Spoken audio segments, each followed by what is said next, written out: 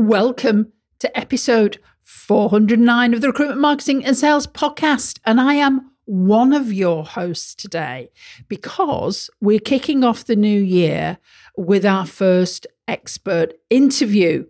And it's a very topical topic.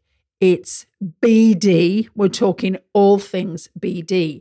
And I am delighted to say that we have got the one and only Ali Braid, the recruitment trainer, on our podcast. You can even go and watch the video recording of this episode over on YouTube as well. And Ali, we have known for some time now. She's really well respected in the market. She has been a recruitment consultant herself. She started off over 20 years ago, working on a temp desk in a major agency. I'm trying to be able to work out who it was and where it was, where she then actually moved into training. And since then, she's now got her own company. She's got an online program, and we share a passion. And that passion is BD, reaching out to people and using the phone. And Ali, Sharon and I have some very similar values, some similar views on things.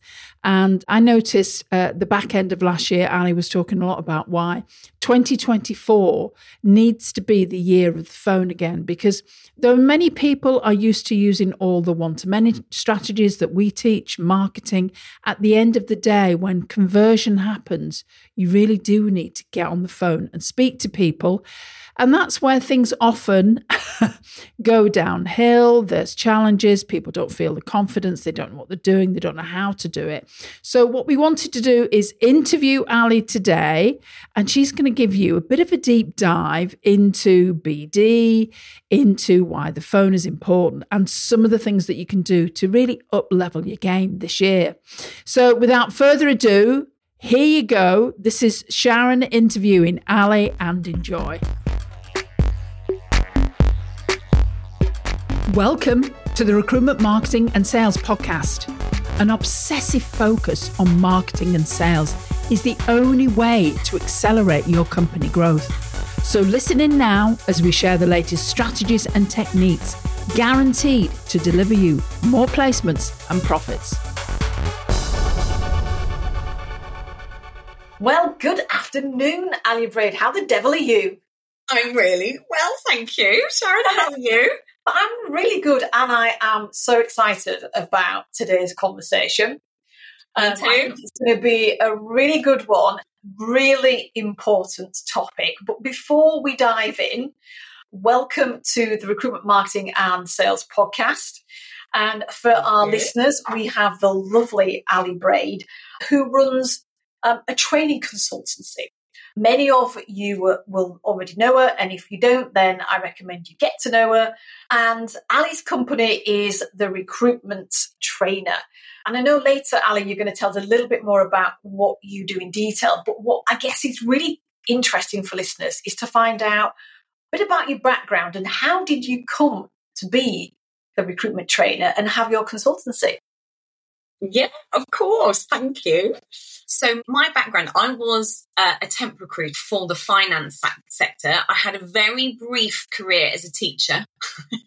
Right. And very brief of 2 years. Sorry, I was just going to say, you made it further than I did because I always wanted to be a teacher. And really? Never made that. Oh, yeah. Well, and do you know, it was something I thought for a very long time I wanted to do. From like the age of 5, I was getting my brother to be at school and giving him sums to do and things. And the reality was, I was maybe not as free and easy as I was hoping. So I went into recruitment, and so I was a temp recruiter for 5 years, but actually saw quite quickly, Sharon, that there was that training piece that maybe I could get into within that sales environment. And so quite quickly in my first year, really, I was like, maybe training's the way forward. Understandably, though, I needed to be a recruiter first, right? I needed to actually recruit and show I could do that. Yeah. And the business I was in created a role for me after, it was just under 5 years. So near the end of my 5th year, they went, right, we're ready for another trainer. and I joined actually my old manager who'd interviewed me, and we were the training team. And we were the training team for 5 years, and it was great. And then sort of maternity leave followed. I joined a legal niche recruitment business. And when I left there, I was director of operations. So I really got to grips with a growing business, the challenges of that, hiring, taking on, moving premises. So that was a really good experience from owning a business perspective. Yeah. And then 7 years ago, I left there to set up the Recruitment Trainer. Fantastic. And go from strength to strength. COVID was, we touched the wood at that point, Sharon, but yeah. Yeah. I think we all did. Yes. It's amazing, isn't it, to think it's kind of like 4 years ago. It's scary. Yeah. It's so recent, and yet it feels such a long time ago. I know. Yeah. I know. But, just thinking about this year, we're at the start of it. And I know you've kind of like been out and about already on site with clients, and that's right, conversations the last week or so with colleagues like ourselves in that supply part of the market. And it's really interesting. I think there's a common theme that we're all picking up, that for our clients, business development is a big priority this year. It's kind of like still interesting times from a market point of view, very different to the bounce back of 21, 22, and that recognition that it might be a candidate. We might have all been grappling for candidates, but actually from a marketing point of view, we need to start thinking about BD and marketing for clients and candidates as well. I guess that just got me thinking about our conversation today. And in terms of from your perspective and what you're seeing and experiencing, what are the key challenges that you see recruiters are facing from a BD strategy point of view right now? I think, and I love this question, and I do, Sharon, because I think quite quickly we get into the nub of it. I think there's so many choices now. There's so many choices, I think, for recruiters in terms of marketing, routes to market, getting on people's radar. And I think almost that technology piece and the marketing piece, I think, is almost confusing for people in terms of, is this still how we get to our endpoint of the journey? If we want to attract new clients, new candidates, I feel like that there's sort of the way has been lost slightly. And I don't think that's any particular fault of anything. I think it's a combination of factors. And as you said, having that amazing market in 2022 when everything felt really easy. And then suddenly we go into last year and hang on a minute, things just aren't being rung in. But we're doing all the same things. So why isn't that working? So I think it's the market. I think there's almost too much choice as well. I mean, I don't know about you. I'm terrible with choice. I'd rather, in a restaurant, there's the 3 things you can order. Yeah. And I think as recruiters, there is so much choice from technology, how you contact people, how often you contact people. There's so much automation, which is great. But I think that's also added to the confusion. What do you think? I think there's so much going on now compared to 10 years ago. I think you're right. I think for a couple of years, people had it, they're quite comfortable because everybody was going to a recruitment company, didn't they? Yeah. And that's not the case anymore. And when you've been in your comfort zone and handling with doing business like that, and then suddenly you're confronted with, well, hang on a minute, people aren't coming to us anymore. So what do we do? And it's a really great point about the choices from a tech stack and different approaches that people have got available to them.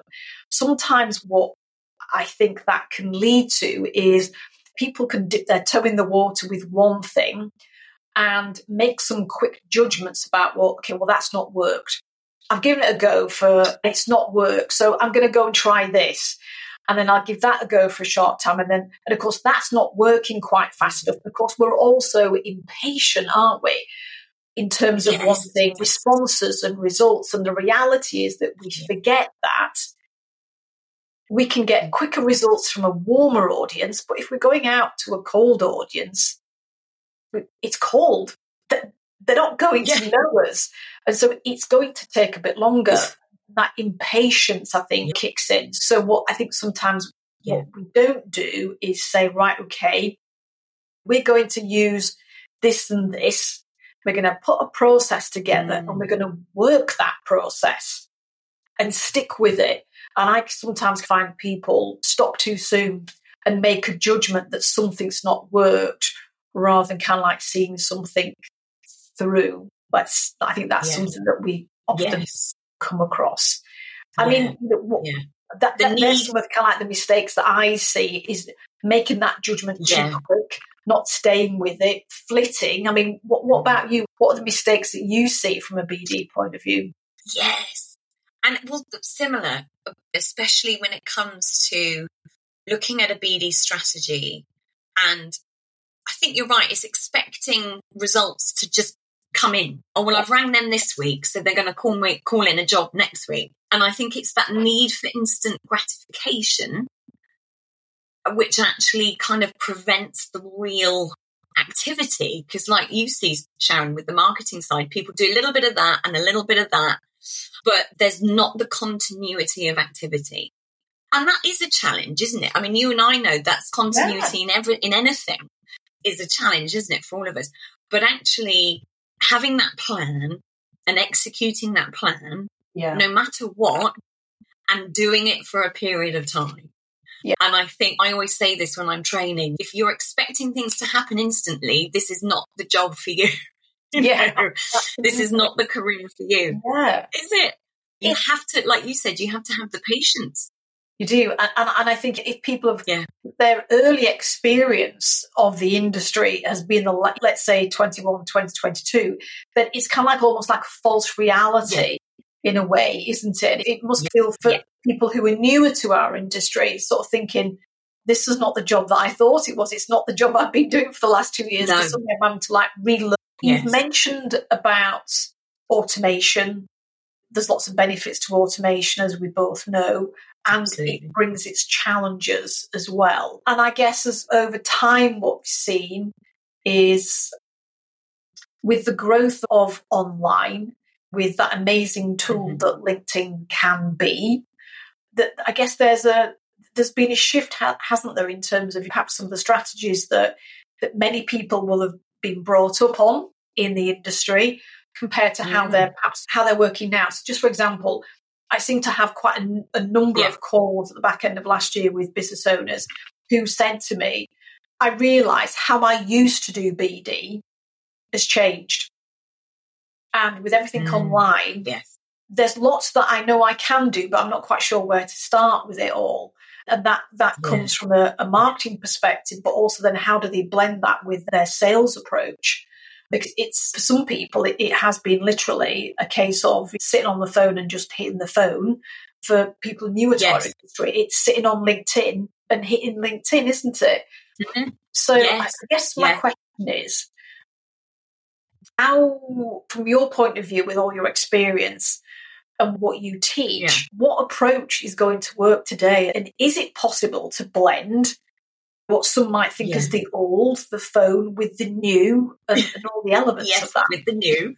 I know that's a big question. Yes. No, I like it though. No, and actually I get asked this a lot because I think, as you said, there's that view of certainly maybe people in their 30s or 40s who had to be on the phone like me, and you were on the phone for 6 hours a day and there was no other option. And then, as you say, you've got what's available now, which is your emails and your marketing and taking people on that journey. Very much believe, Sharon, that you can and should do both, because what each of those sort of different communication styles, if you like, allows you to do is to back up one with the other. So if you're saying in your marketing, look, we're great, we have all these brilliant candidates, if you then have a conversation about a brilliant candidate and you've sent some marketing material out and you've shown your product, but you've also had that human to human element, for me, that's the best approach, because actually we talk about tools, don't we, and what's in our toolkit, and especially in training. And for me, having a conversation is another tool. It's not necessarily the best tool, or it depends what you're trying to achieve, but it is a tool. So let's include it in that strategy.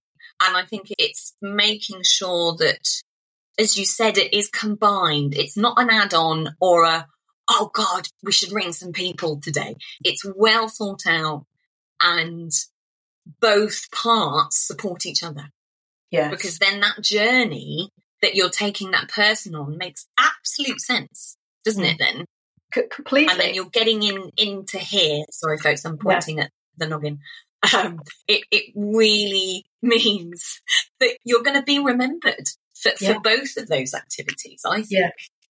And I think it's interesting, somebody mentioned to me the other day when we were chatting about this, that, of course, let's be really clear, when you talk about having a conversation, my understanding of that is a verbal conversation. There's a time when a verbal conversation is required, and that can either be a Zoom, interview, an audio, whatever video software you're using, absolutely, Teams, whatever, or it's a phone. It's actually a phone call. I know some people say, can we just do the phone because I need a break from Teams? That's fine. But I guess if we're reaching out, yes, you can do a video outreach from a BD point of view. Absolutely. And I think they're great. And yet sometimes the phone to do some of that outreach, that's the bit that sometimes I sense and pick up that there's a bit of reluctance. I don't know if that's something that you find. Yes.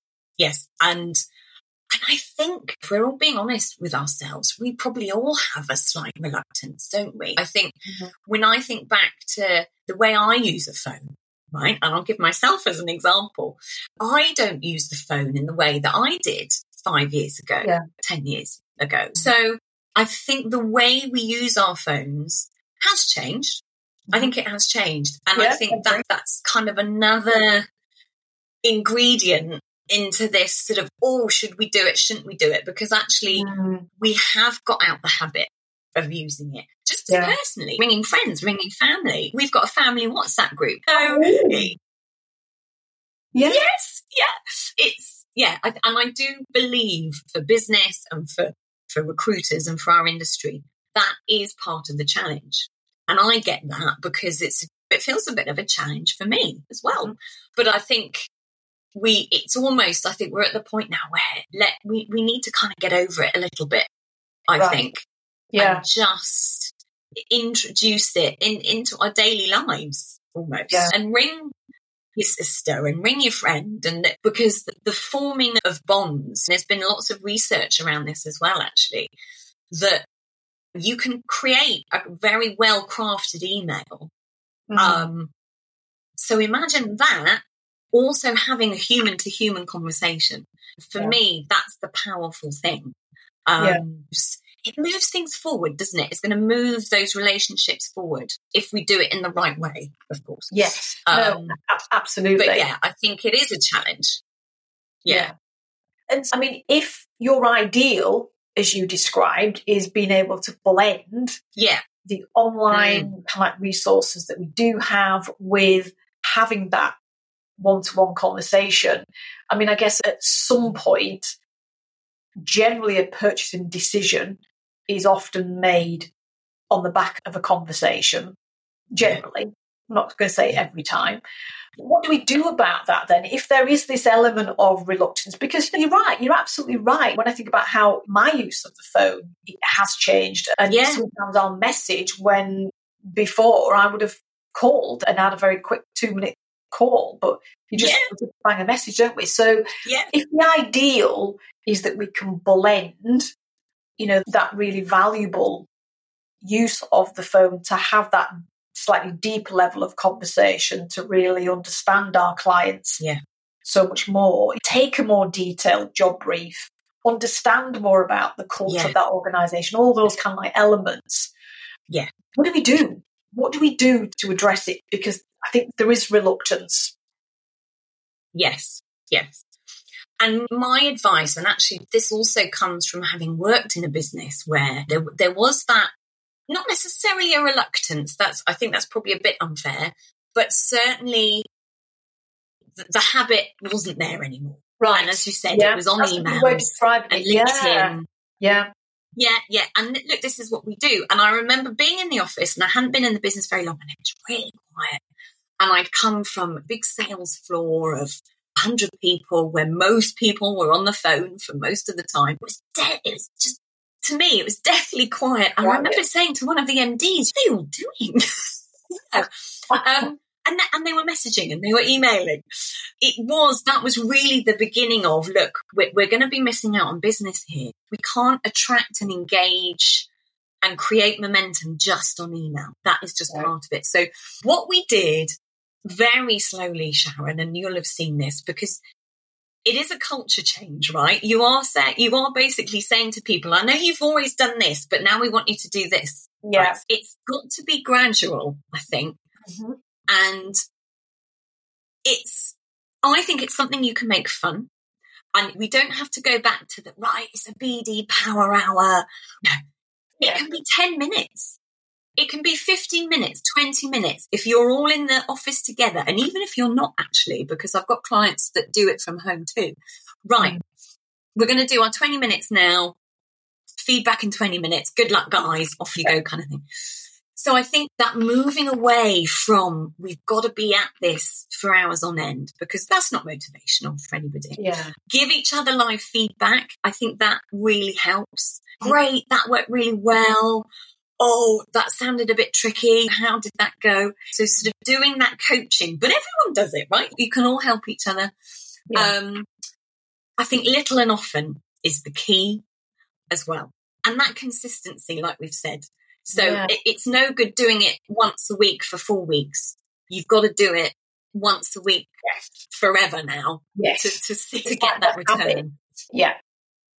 And it's that being proactive and also target your targets. I think, again, we need to move away from this. Right, well, I've got a list of 300. That's the email list. We've got 300. Okay, but realistically, how many of those could we service? Let's actually get really picky, for want of a better word, in terms of who we want to approach and who we want to work with. Because actually 30 new contacts feels a lot more doable and achievable than 300. You might get to 300 in a few years' time, mightn't you? Yeah. But, let's be really targeted because that's easier to manage. You'll get penetration for sure if you're consistent, and you'll very quickly start to see what works. But you'll also be able to work with them rather than thinking, oh my God, I've now got 300 new clients to service. Let's be realistic about it. Yeah. No, so those would be my key things. And I like those because they're practical, aren't they? It's like bite-sized chunks, small steps. Changes can easier in those small steps. People can see that, oh, right, well, actually, this is what I can do in 20 minutes. Or if I've got a manageable number of potential leads that I want to really focus on, then it makes it easier, doesn't it, to, certainly in my very simple brain, it makes it easy to think, well, okay, I've got 30 people to call. Then I could drop a LinkedIn message to those 30 people to let them know that I left them a voicemail. Yeah.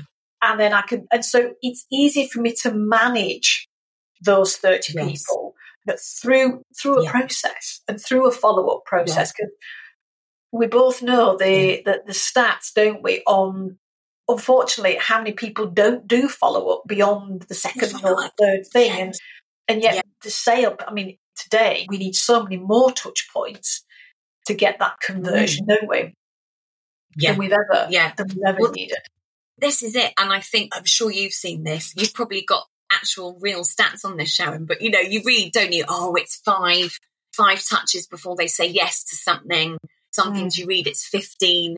Basically, keep going. I always say to people, until you hear that yes, and you want a yes, you've targeted them because you want that yes, you keep going. And eventually that yes will come, won't it? Yeah. No, absolutely. And I've even heard one sales trainer saying, and even when they say no, then I just keep going. I leave them for a month and then I just keep going. That might make me laugh. So, I mean, I guess one of the things that I was thinking about, but I think you've already answered it really in terms of what do we miss out on when we're not using that phone. But I think you referred to the fact that we don't get to that deeper level of conversation and hence, I guess, relationship. And so we're potentially missing out, aren't we? Yeah, I think so. And actually, I always think as well in terms of from a sales perspective, you want to uncover problems and pains. And of course, we need to do that. But actually, for me, I think what's the most powerful, and when I hear people do this, it's the nuances in a conversation.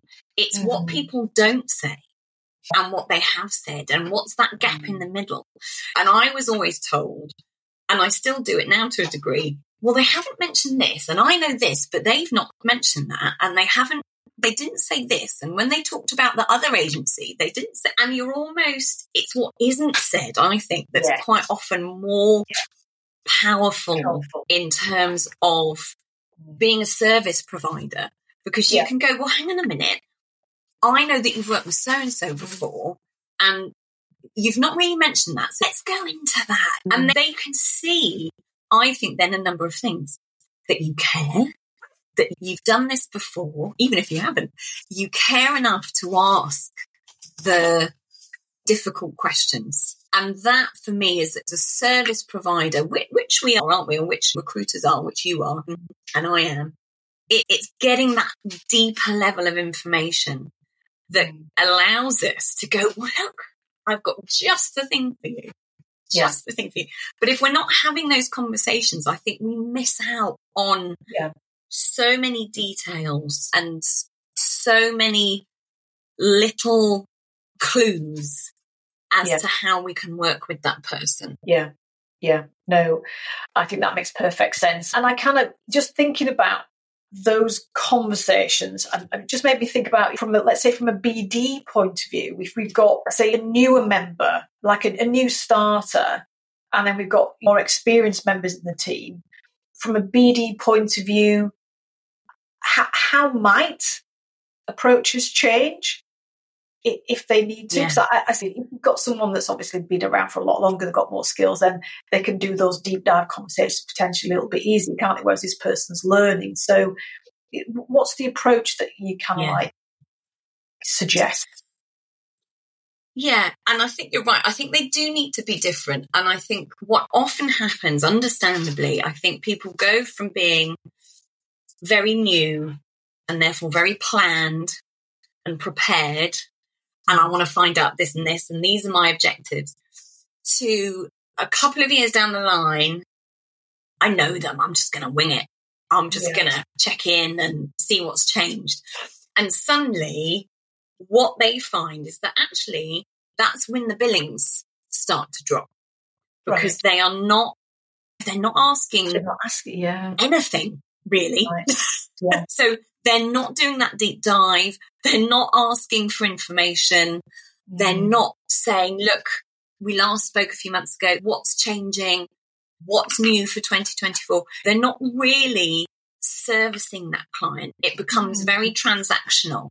And I'm just checking in. Any jobs for me? No, okay, fine. I'll talk to you next month. So actually, I think the challenge when you're more experienced is to have new things to talk about, but actually make it interesting for you just as much as for the other person. But make it business related, have objectives, and really still get into the deep levels of that organisation. Because if we're just assuming everything's the same all the time, it always bites us in the bum. Always. You know, oh yeah, well, we've just used that agency. You didn't ask me, or you didn't ring me that week. So and that's when the relationships you realise are not maybe as strong as you thought they were. Yeah. And I think that's what you've described there. I think what it probably makes me think about is that contrast between transactional and a true partnership, where you've got a seat at the table and You're not phoning up for a job order. You're phoning up to understand what came out of the strategic planning meeting. What does that mean for workforce development? What does that mean for succession planning? And sort of how does that influence your recruiting strategy? And so it's a very different conversation. That's if you want to stand out in the market, there are lots of different things. There's different parts of the mix that you can work on to stand out, but having a different kind of conversation, I think, is one element. Because if you have that more strategic understanding, you can actually add more value. There's more consultancy opportunities that that you can build into your service. I guess it all starts with a conversation in a way, doesn't it? Yeah, that's it. And I love that, because you're right. It can be high level. It can be very strategic and high level, but ask the questions, find those things out, because that is all brilliant ways to then present your offering and show them how you can help them achieve those things. Yeah. So there's some great suggestions there in terms of how people can get into a deeper conversation and the kind of things to be asking and looking for. Yeah. So let's say you're a business, doesn't matter whether you've got a small team or a great team, and you really want to support them to upskill themselves from a BD perspective this year. I guess what you've shared already is step change, some great ideas for having 20-minute team blasts, things like that. Any other kind of suggestions on what billing managers, owner MDs with smaller teams, what they can do to support their team with BD this year? Yeah, I think what I see working really well with my clients is that willingness to make a mistake, feeling comfortable to share those mistakes. Right. If you're a manager, I'm not saying people would do this, but again, it's moving away from that old-fashioned, you did that wrong, and almost a telling off, right, in front of everybody. But actually, it becomes a learning opportunity, right? It's a learning opportunity. Oh, really sorry, Sharon, that happened to you. That sounded ever so difficult. Tell us what happened. What were they saying? How can we help? And make it an opportunity to find solutions together. Well, look, if that happened again, team, what would you do? If someone said that to you, how would you handle that? And just have those discussions as a team. But maybe set that up first. So if that's a bit of a change, that's a step change, have that meeting together and go, look, folks, this is what the plan is. This is why we're doing what we're doing. Share the strategy. Say, look, I want to give you more help.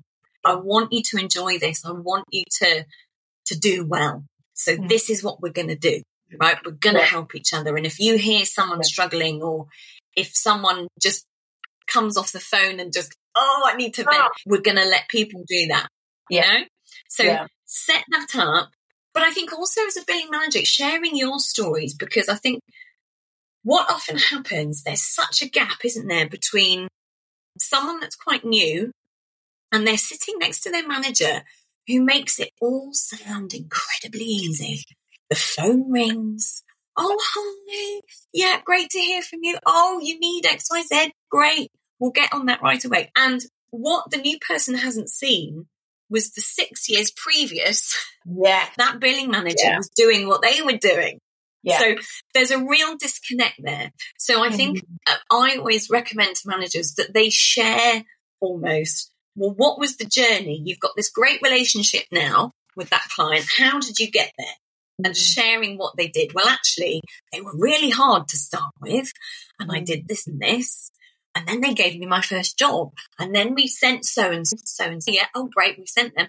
And tell the story so that I think as a team, everyone then understands. And it goes back to how we started, doesn't it, really? Yeah. This is a long game, folks. Absolutely. It's a long game. Yeah. And you've got to stick at it, and you've got to have that sense of longevity to see the results. It wasn't always people ringing in. What have they done to get to that point? Yeah. And I think also just being really honest and say, do you know what? Sometimes it's going to feel really hard. And it does for everyone. It just has done for all of us. So that level of honesty around, we're going to be realistic about this as well. Yeah. I think helps. Yeah. No, I like that. And I like the idea. I think the way that you set that up, it sort of like sets people up for, we're in this for the long game with this relationship. This is not a case of, if they don't have any jobs next week, well, then it's just like a transactional thing, because actually you're setting it up for that more partnership relationship rather than it being transactional, aren't you? Yes, exactly. And so I think that's really great. So listen, I mean, I know we can both carry on talking about this for ages, can't we? But, you know, that you've shared some really sort of like great ideas there. How do people find out more about you and what you do? I guess, what's your focus? What are you working on with clients this year? Yeah, sure. And thank you. Yeah, so my real focus actually is sort of the BD side for this year, because as you all know now, dear listeners, it is a passion of mine, because I know it works. I see it working all the time with my clients. So if people want to get in touch, if they want to have a chat with me, if they are experiencing some of those challenges that we've talked about, I am on LinkedIn. I'm Ali Braid, the recruitment trainer. I do also have a website, so you can also contact me through there, which is therecruitmenttrainer.co.uk. You can call me.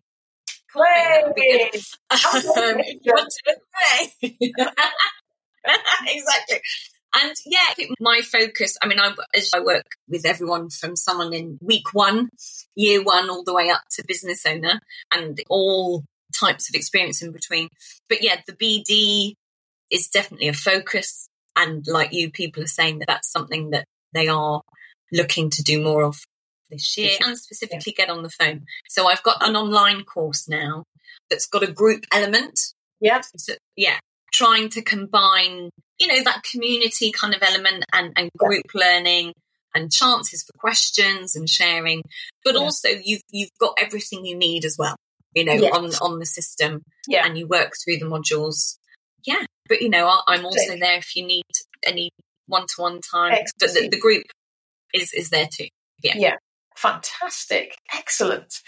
So listen, thank you so much for joining us today. And I know people can take away some real gems from what you shared. So thank you for that.